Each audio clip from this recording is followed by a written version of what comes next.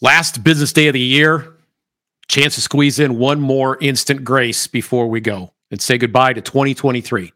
I'm Jim Babka with Grace Archie with Jim Babka, brought to you by the Zero Aggression Project. We've just received news that Donald Trump is being removed from a second ballot. And by the time you hear this, who knows, maybe others, there's lots of states considering removing him from the ballot. These claims are based in a vague interpretation where, let's put it this way, the 14th Amendment itself is vague and suggests that if you've participated in a plot to overthrow the government, that you cannot run for various offices. One of the offices, curiously not mentioned, is President of the United States. This has been seen as an opportunity on a long list of opportunities from political opportunists for keeping Donald Trump off the ballot. And now Colorado and Maine have both said Donald Trump cannot be on their ballot. The Secretary of State, Shenna Bellows in Maine, is the latest to make this move just yesterday. And immediately, Jarrett Golden, a Maine congressman, a Democrat, issued a statement. And before I give you the statement, I wanted you to understand that this man voted to impeach Donald Trump for January 6th. And he writes, quote, "We are a nation of laws. Therefore, until he is actually found guilty of the crime of insurrection, he should be allowed on the ballot." There has been a lot of hot air expended about how you should view this case.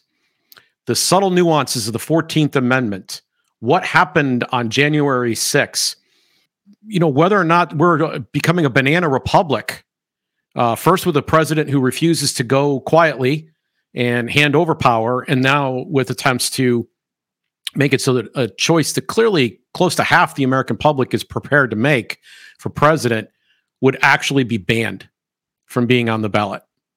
I don't expect these cases to stand for whatever it's worth. And I don't particularly find most of the analysis incredibly helpful. The fact of the matter is that he has not been found guilty of the crime of insurrection. Representative Jarrett Golden is right.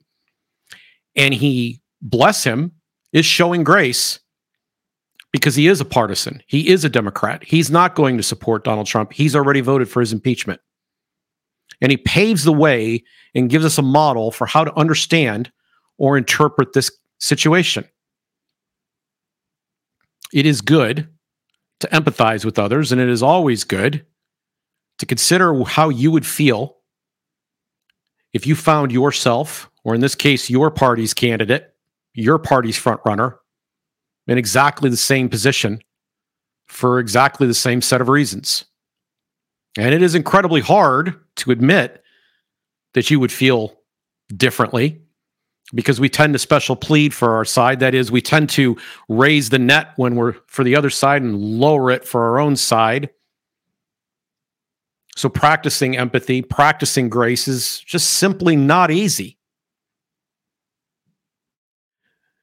But every one of these cases sets precedents and lead to problems down the road. The problems are not foreseen at the time that everybody's in the fever, which is why an attitude or a spirit of empathy, recognizing that it could be you someday, and grace, wanting the same set of standards for your opponents, your enemy, is necessary. So let me sum this up in a tidy instant grace package. Until Donald Trump is convicted of the crime of insurrection, and it should be tried in court. Those proceedings are underway. Representative Jarrett Golden has given us the model to follow. Let's not create a precedent that we ourselves wouldn't want to find being imposed on us at a later date. And this is a message to all the partisans, because in partisanship, it is almost impossible to find grace. But maybe you can be a light.